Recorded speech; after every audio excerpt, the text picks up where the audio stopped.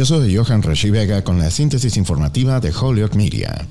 El presidente Joe Biden dijo el jueves que si bien le preocupaba que se hubieran filtrado documentos confidenciales del gobierno, no hay nada contemporáneo que yo sepa que sea de gran importancia, señaló. Fue la primera vez que Biden comentó públicamente sobre la difusión de documentos del Pentágono que se publicaron en varios sitios de redes sociales. Parecen detallar la ayuda de Estados Unidos y la OTAN a Ucrania y las evaluaciones de inteligencia de Estados Unidos con respecto a los aliados de la nación que podrían tensar lazos con esos países. El Departamento de Justicia ha abierto una investigación. Biden señaló que la comunidad de inteligencia y el Departamento de Justicia estaban llevando a cabo una investigación en toda regla sobre quién filtró la información. Nos estamos acercando, pero no tengo una respuesta, dijo. No hay respuestas claras sobre cuántos documentos se filtraron. Algunas estimaciones sitúan el número total en cientos. Algunos de los documentos pueden haber sido alterados o utilizados como parte de una campaña de desinformación, dijeron funcionarios estadounidenses. Es posible que la fuga haya comenzado en la plataforma de redes sociales Discord.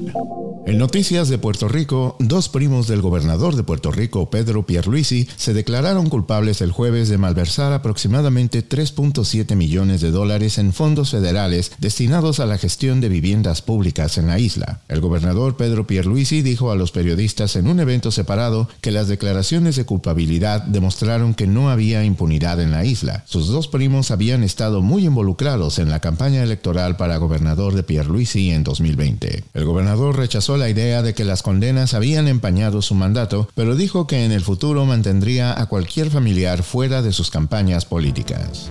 Yo soy Johan Rashi Vega y esta fue la síntesis informativa de Holyoke Media a través de WHMP.